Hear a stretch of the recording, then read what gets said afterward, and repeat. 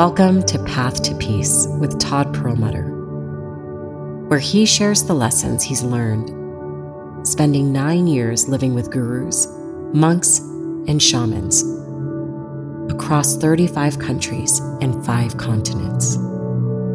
Join in the journey as he brings some healing wisdom for living your best life. The path to peace, love, health, and happiness starts here.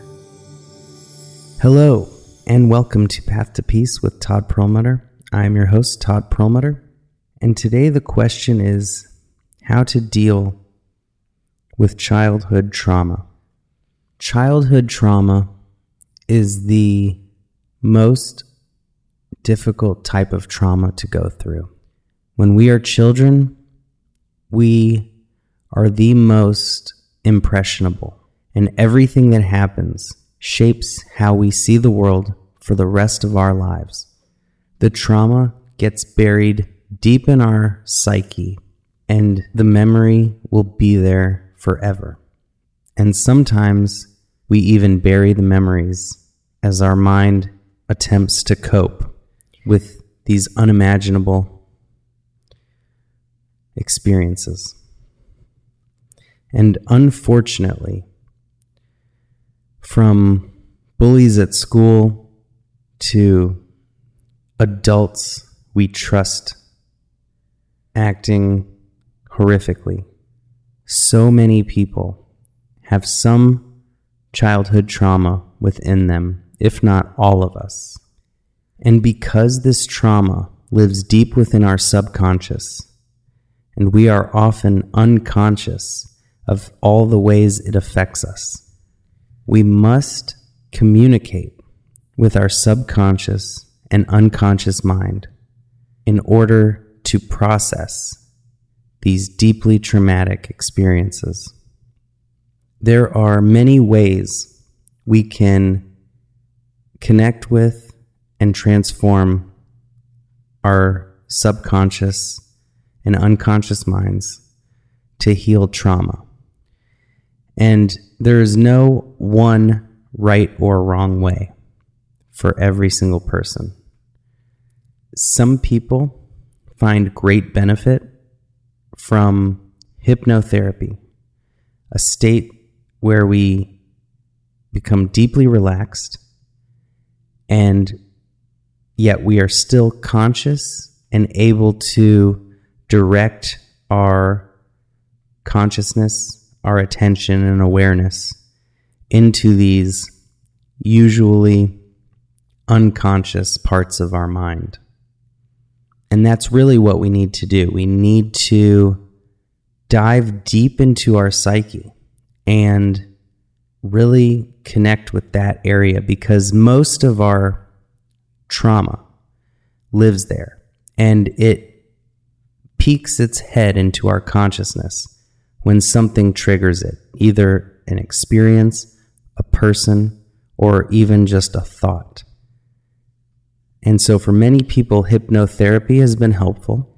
For many other people, plant medicines such as ayahuasca or psilocybin have been proven to be very useful for peering into our subconscious and unconscious minds.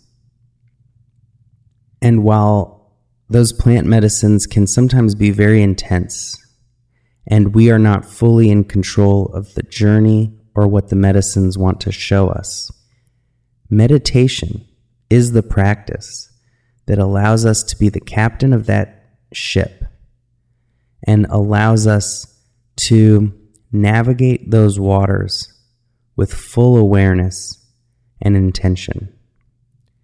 In meditation, we enter that relaxed state that hypnotherapy can put you in, and we can be the masters of our mind. We can allow our conscious mind, because we're awake and fully alert, to connect with the subconscious mind. The subconscious and unconscious minds are like the ocean. And underneath the ocean is where most of our mind is. And all the conscious thoughts and perceptions we have are like the waves on the top. Just a sliver of the depth and magnitude of our mind. So much happens behind the scenes. However, what happens underneath bubbles to the top and reveals itself in our thought processes. And so we can observe in meditation whatever thoughts arise, and we can really observe our body's physical and emotional response to what comes up. And these are all phenomena that can direct us towards our subconscious and unconscious minds. The more we meditate, the deeper we can dive into that ocean of consciousness, and we can release any kinds of pain and suffering, because underneath the water are the entirety of our mind, the good and the bad. And through meditation, we can weed out our anger and our hatred and our vengeance. We can see anything that isn't serving us, that we're clinging on to, and we can release it.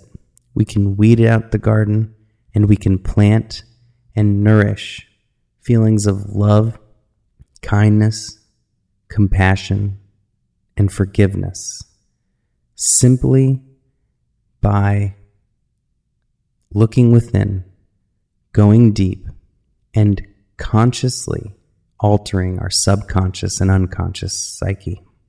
It may not happen overnight, and maybe patience, compassion, and forgiveness are exactly what we need to give ourselves first. Normally, our thoughts pop into our mind out of nowhere, and we can't control them. But in meditation, we can observe them, and we can consciously explore and transform them.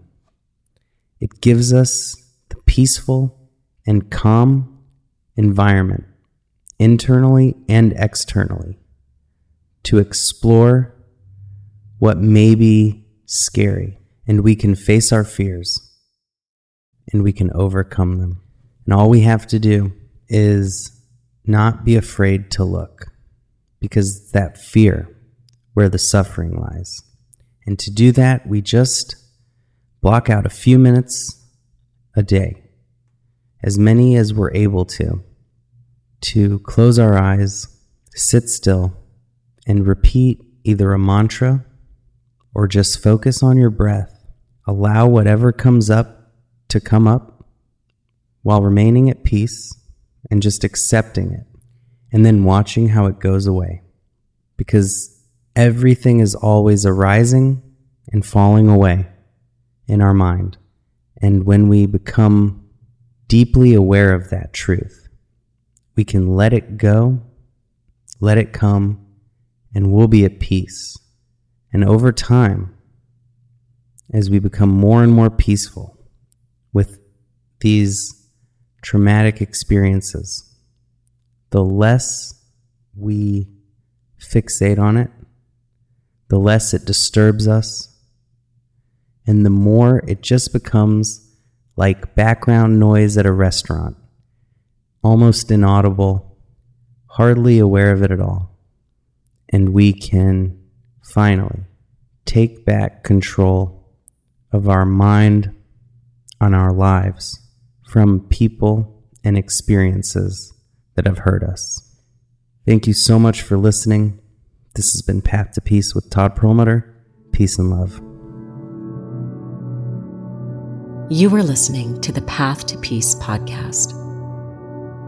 Visit toddperlmutter.org to join the conversation and receive enlightening emails.